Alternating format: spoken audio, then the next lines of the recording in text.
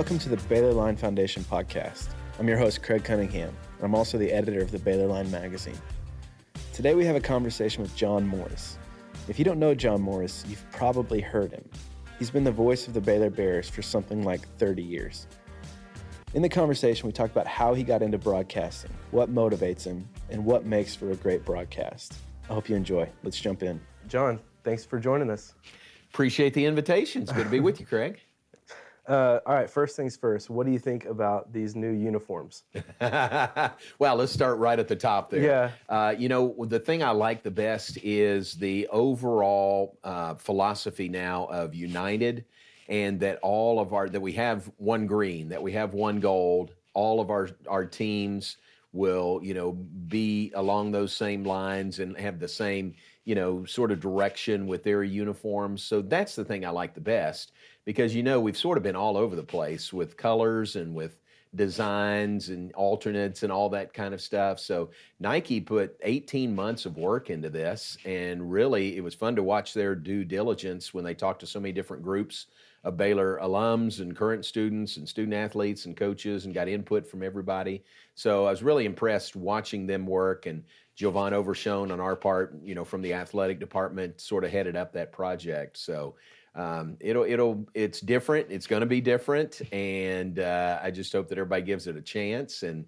the best thing is that we know what our Baylor colors are now. We know what our uniforms are going to look like. Right. So give us just a little bit of background about where you came from and how you got into broadcasting in the first place. Well, my parents went to Baylor, and that's how I knew about Baylor. My dad was a religion major, and instead of going to Southwestern Seminary, which most did at that time, he graduated in 1958. He went to Southern Seminary in Louisville, Kentucky. And so then I was born a year later in Louisville. So I grew up in Kentucky, and when I graduated high school, I was getting close. I knew about Baylor and came down and visited and just loved it. So ended up coming to school here and never left. I was interested in broadcasting, majored in, it was radio TV at the time, and got a job at Channel 10 before I'd even graduated from Baylor, and worked at KWTX for 15 years.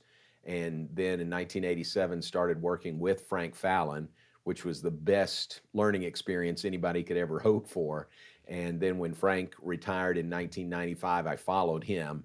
I'll never say I replaced Frank Fallon. That's never going to happen, but I followed him in this job.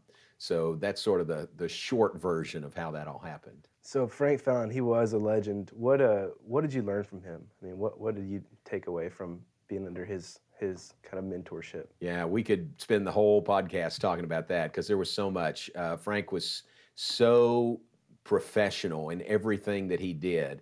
The way he delivered the broadcast, but then off the air, he was so professional also. And that was one thing I learned from him. I learned about preparation from him. He was always so keenly prepared in everything that he did. I learned how important that is. So I think that's carried on through the years. And just the way he did a broadcast, it wasn't a we and a they broadcast. He was very fair to the other team. If the other team did something well, he called it like that. But he knew that most people listening were Baylor folks, so he was talking to mostly a Baylor audience. So he got excited, when Baylor did things well also. So, things like that I learned from him that are just invaluable.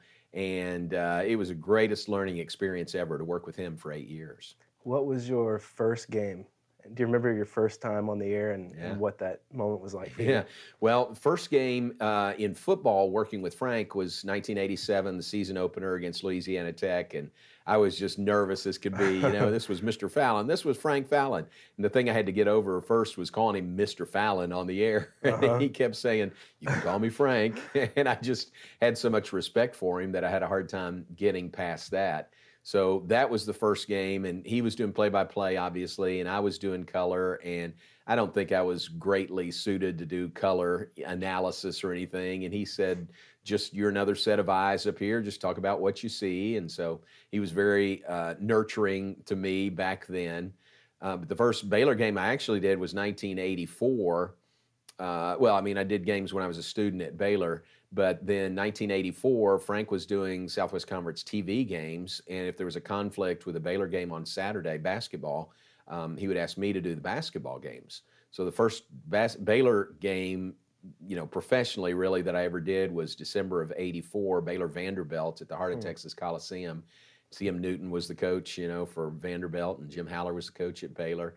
And so I got to fill in for Frank doing a lot of basketball games on a lot of Saturdays. You had to be extremely nervous. I would have been. I was. I think I was just naive enough to not be as nervous as I should have been. You know what I mean? That's good then. I guess. I mean, I was nervous. I definitely was. But, I thought if I'm nervous, I can't do as good a job as I need to do. And so I just tried to make it as professional as I could. You talked a little bit about learning how to prepare. I think that, a good broadcast, you almost don't notice it because it feels like it's just part of the game. But talk about the preparation. What do you do to prepare for a game? Yeah, good question. It's different for different sports. For football, you've got all week to prepare for one game. So you've got a lot of time to get ready. Of course, there's more players to get to know and learn about and more stats to sort of digest over the course of the week. But, we get lots of stuff given to us, releases for Baylor, releases for the news releases for whoever we're playing, and then Big 12 Conference. And then there's a lot of other sources out there of stories you can read about players and about teams. So it's fun to have that time to prepare a whole week leading up to a football game. I'll do a spotting board and, offense and defense, 2 or 3 deep on each side for both Baylor and whoever we're playing. And then, watch some game tape or, previous game, televised games. And that helps a lot just to get comfortable with the players. Who are some other broadcasters besides Frank Fallon that influenced you or that you admired, especially as a young broadcaster? Right. I think a lot, really. I think I learned from a lot of people, I'm still learning today. I mean, I learn every day, and I like to listen to this time of year as we record this in early May. I like to listen to Major League Baseball announcers, because I've got a little more time on my hands. And I was listening to the Reds-Mets game last night. I grew up in Kentucky, so I grew up a Reds fan, and I've always liked Marty Brennaman. He's their Hall of Fame announcer, and Marty's retiring at the end of this year after 46 years. So actually the first job I ever had in broadcasting was in my hometown of Danville, Kentucky, and I was running Reds games on WHIR radio. Really? And yeah, because I would work the 6 to midnight shift, and most of that was baseball. And so that was Marty Brennaman. When I was in high school, that was Marty doing the games, and here he is this many years later, still doing games and retiring at the end of the season.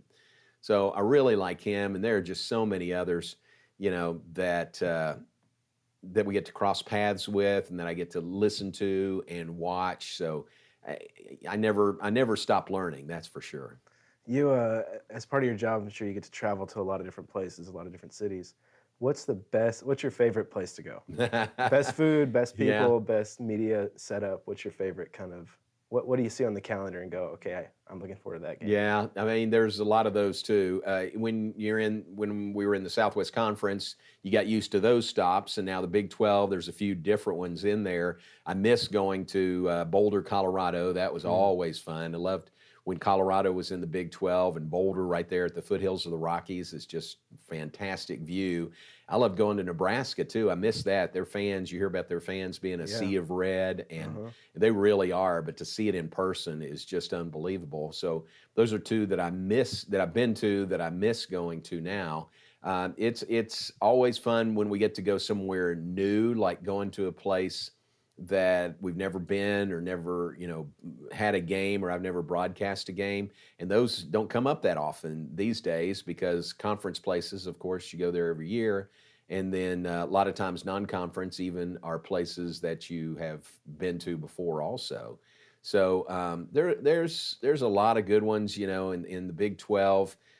Texas, when you play down there, it's 100,000 now, and Oklahoma is close to 100,000. I mean, just the sheer volume of people that are there, and that's football. And then you talk about Kansas and Allen Fieldhouse in Lawrence for basketball. I mean, that's just a shrine to basketball, and their fans are so good, and they always fill the place up. That's really fun. Gallagher-Iba Arena in Stillwater is fun.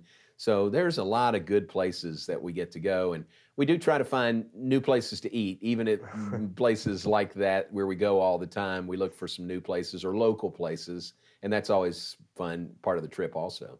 So you've been doing this for 32 years, right? Yes.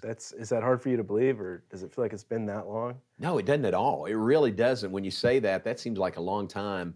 But I think I just take it, sort of game by game, and at the end of the season, okay, season by season. And 8 of those years were with Frank. So 8 years doing color, and then 24 years, doing play-by-play following Frank. So it really doesn't seem like it's been that long. And then at other times, I'll look at pictures. Like I've got a picture on my shelf of the first year Frank and I worked together, and Craig Harper was our engineer, and Jerry Clemens was our producer. I look at that and I think, yeah, look at that guy. That has been a while. It's been 32 years. Yeah, it has been 32 years. In those 32 years, what's your favorite call you've ever done? Oh gosh, I know there's been so many national championships championships and all that. Right. Does one stand out? I'd be hard pressed to pick one. There are several that are really top of mind. When we beat A&M in football in what year was that? 2004. Yep. We hadn't beaten them in 19 years. They were ranked. We were not. Beat them in overtime at Floyd Casey Stadium. The call of that game, JJ, Joe, and I, it was the worst call ever because we just kind of screamed. But Baylor people, I think, knew something good had happened. Right. So that's one that's definitely top of mind. When we beat Kansas, and we've beaten them several times in basketball, those are just big, big wins. This past year we beat Texas, coming from 19 down to beat Texas at home. That's a huge win. Yeah. And the way the team, played this year in basketball, after all the injuries that they had gone through, that was big. Baseball, we did a regional at Rice one time where we trailed by 9 runs and came back to win the game. Things like that sort of stick in my mind as really exciting finishes, and it sure was fun to have a great seat like I had for those. So on the flip side of that, is there a call or a gaffe you've made over these years where you're like, oh man, that was embarrassing? Yeah, too many to count.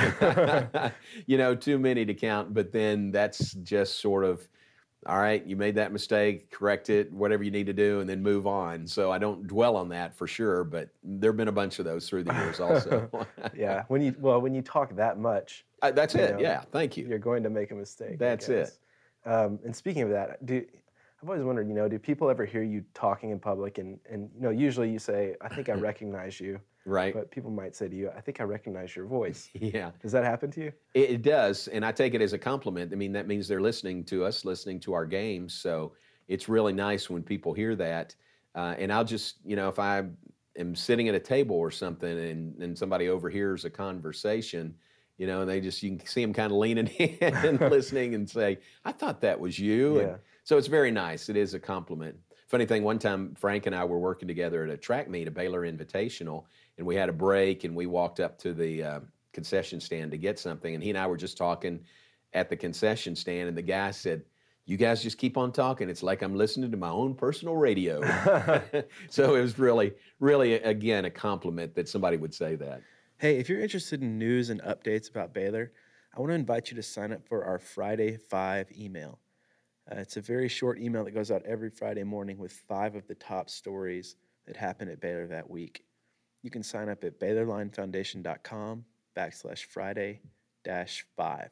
Let's get back to our conversation. Well, you have a distinct voice. Well, that's nice. And which is a good thing for Right. your profession, obviously. Do you ever get people on the opposite side that are haters or online, or do people or fans ever give you trouble, or is it usually pretty smooth sailing? Apparently that's out there, and I just don't pay any attention to it. I just do the best job that I can and try to, serve the Baylor family the best that I can. And, I'm doing the best that I can. So if somebody has an issue with that, there's not much more I can do than what I'm already doing. It is interesting that when football was down for a few years, we got a lot of complaints about our broadcast. I say a lot, but there were some complaints about our broadcast. And then all of a sudden we started winning, and we're winning Big 12 championships, and people are saying, yeah, y'all do a great job. Everything's great. Yeah. So it's sort of the messenger. And that's not to say that I do a perfect job every time out. I can always do better. But apparently there's some of that out there, but I think if you're in broadcasting, it's just part of the job that there's going to be some people that like you and there's some people that aren't going to like you or your style. And I think that's just part of it. I know for me, growing up as a Baylor fan, it's almost impossible to separate Baylor sports from your voice. Oh, yeah. That's nice. They just kind of go hand in hand. That's nice. And so even hearing you now is like a flood of memories going to Baylor games as a kid and all that stuff. That's great. That's great. Well, and there's, in broadcasting, I think continuity and longevity, I think that means a lot. I think for people who grow up listening to a person or something like that, and then they hear them even later, it's sort of it's a tie to the university. Maybe some people don't even live in Waco and they come back and they hear our broadcast, and it kind of brings them home, hopefully. So we're very aware of that. I think that's true. You've interviewed obviously every major Baylor athlete coach. Were there any coaches or athletes that were particularly prickly towards the media? Yeah. Maybe, and I think I understand that because coaches a lot of times are two different people: an in-season coach or an out-of-season coach. Sometimes you might catch a coach in season and he's very focused on what he's doing, and he knows he's got to do that pregame interview with me, but it's the last thing in the world that he wants to do.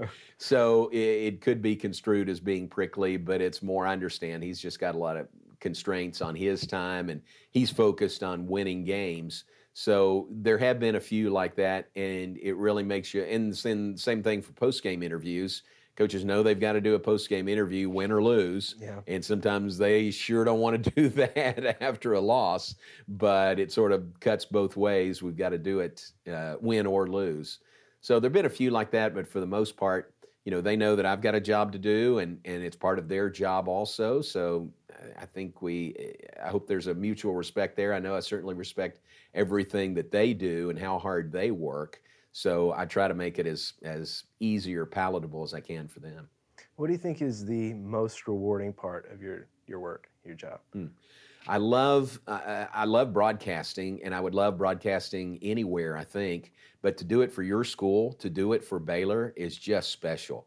It really is, because I've been around here a long time. From when I started as a freshman in 1977, I've been around Baylor, that whole time. So hopefully I've got some perspective through the years of, just knowing the Baylor way and the Baylor culture and knowing the Baylor family and our fans and hearing from them.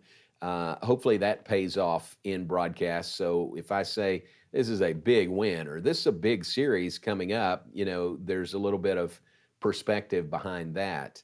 And, I get excited just like Baylor fans do. It's not concocted at all. I mean, when we do well, when Baylor does well, I love it. I want us to win every game. I want us to win as much as, average fans do. So that's the best part, is just doing games for your school, for Baylor, where you're fully invested in how the teams do and working for the athletic department. I know everybody in the athletic department and work around them and how hard they work, and the coaches, head coaches and assistant coaches and everybody, managers and trainers, how much time they spend in this.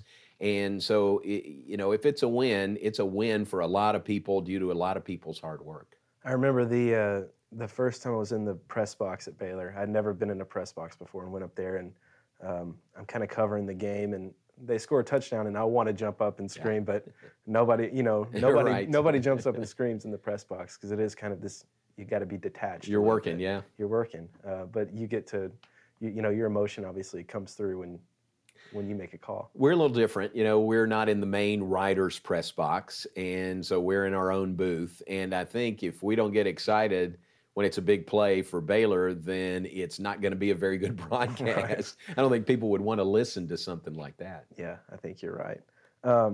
What about student athletes? Who have been some of the student athletes you've covered that have been particularly special to you, or that you've developed relationships with over the years? Yeah, I mean, so many, and that's such a fun thing to watch them come to Baylor and then grow and excel in whatever sport they were in. And a lot of them go on to great professional careers. And then these years later, to stay in touch with them and see them when they come back. There's a guy who pitched for Baylor named Kyle Evans, Yeah. who was here in the early 2000s. Yeah. And about 3 weeks ago, he was at Baylor Ballpark. He's working for the Chicago Cubs now. No He's kidding. he's their senior director of player personnel. And I'm walking into the ballpark and I look at him. I say, I know you. And he says, hey, John. And it's Kyle Evans. And he's got a great job now, professional career. And it's just so cool to know that I was doing games when he was here. And now look where he is now. So that's really fun. And there have been a lot of guys and girls in a lot of different sports that I've gotten to know through the years. And that's one of the other benefits of being here as long as I have is, like Walter in the Bee Association, he's a good contact point for a lot of these former student athletes. And in some cases, I am too. They know me from when they were here. So I'm their contact at Baylor or at Baylor Athletics. So that's really fun just to stay in touch with so many through the years. So you've been doing this 32 years now. What advice do you give young broadcasters that ask you or are kind of following your career? What do you tell them? Sure. I'm not sure I'm the best source for that, but just things I've learned by trial and error through the years is I would encourage it. I think that the medium is changing and you can change with it, but I think there's always going to be a place for play-by-play, whether it's consumed over a transistor radio or over your smartphone or on your laptop or satellite receiver. It gets distributed different ways, but I think there's always a place for that. And I understand people will watch a game on television if they have that option, probably over listening to it on the radio. But then there's some people that can't get to a TV, and so they're going to, go for the radio broadcast. And some people just like to hear our broadcast, a Baylor broadcast compared to a national broadcast of games. So I think there's always a market for that. And I would say just, get your foot in the door, get some practical experience in broadcasting. I think broadcasting is a radio, TV, or film and digital media. It's more practical experience. Just get in there and do it and learn and make mistakes and be better at it the next time, as much as sitting in the classroom and learning. So just find a job. And if you want to do play-by-play, just find a way to do games. If it's a junior high football game on a Thursday night, or if it's high school games on Fridays, that's great experience. Minor league baseball, those guys do tons of games over the course of a season, but it's just experience built upon night of doing games. So I would encourage people to do that. And I think just getting your foot in the door and then just, sort of following your dream and finding ways to do games, maybe different sports, have a variety, good background. That's what I would say. Was it did you always want to do sports, or was there ever an option to do, radio or anything like that? Why sports for you? I just liked it. I liked broadcasting and I love sports, and I thought mixing those two together was just the best. So when I was at Channel 10, I did mostly sports. I did some news, and I did the news because they told me to, and I didn't really like it that much. Now it was a kick when you were in the middle of a big story, something big was going on.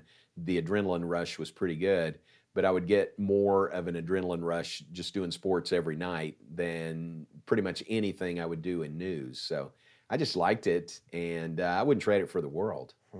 So last question. Okay. What do you think about the team this year? What are your thoughts about how we're going to do? What are we talking, football? Football. Yeah. Football. I love what Coach Rule and his staff have done, to improve by 6 wins from his first season to his second season is just a huge jump. No school in the country made a bigger jump than Baylor did last year. And if we improve by 6 more, we'll be playing the Big 12 championship game. Yeah. And that's a little much of a stretch to even think about that. But just to see the way he has set the foundation for the program so quickly and had success so quickly, from 1 win to 7 wins, in 2 years, and now going into year 3, and the way they've recruited and the guys we have coming back, and got a veteran quarterback in Charlie Brewer to build around. I think that we are going to be right there in the top half, maybe top third of the Big 12.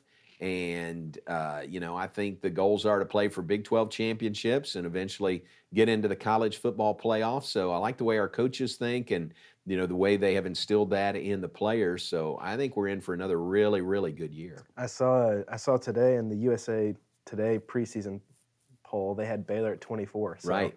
I don't think the secret's out, Right. And for us to start in the top 25, last year we didn't, but to start in the top 25 is terrific. Then there's, you keep winning, you're going to keep going up, obviously, in the polls. So that's great to get that recognition in the off season. And I think it's very well deserved. How have you seen, I said last question, this will be the last question. How have you seen expectations for Baylor sports change over the years? I have seen tremendous growth in that area and deservedly so. Our coaches come in and they talk about winning championships, both conference and national championships, and then they go out and do it. And our fans say, all right, I'm with you. I'm on board with that. So I think the expectations have definitely raised through the years. Football used to be, a good season every once in a while. Every several years, not a consistent winner. But I think now the expectation is bowl games every year, and we're disappointed if we don't go to a bowl game. What Coach Mulkey has done with women's basketball is, that's expectations through the roof. Mm-hmm. They're disappointed if they don't go to the Final Four, or win a national championship. And then Scott Drew, what he's done, to get the team to NCAA tournaments pretty much every year, that's sort of the expectation for them. So baseball, softball, same thing. So it's just, it's fun to see, and it's a credit to our coaches and the way they recruit, great student athletes and the way they get them to perform, that it's legitimate expectations to think that our teams, whatever the sport, could contend for championships every year. Yeah. All right. Well, John, thank you so much for doing this with us. Greg, I appreciate it. Thanks very much. Sickle Bears. That was John Morris. If you want to learn more about the Baylor Line Foundation, visit us at BaylorLineFoundation.com. Make sure you subscribe to the podcast and rate us, and let us know who else you would like for us to interview. We will see you next time.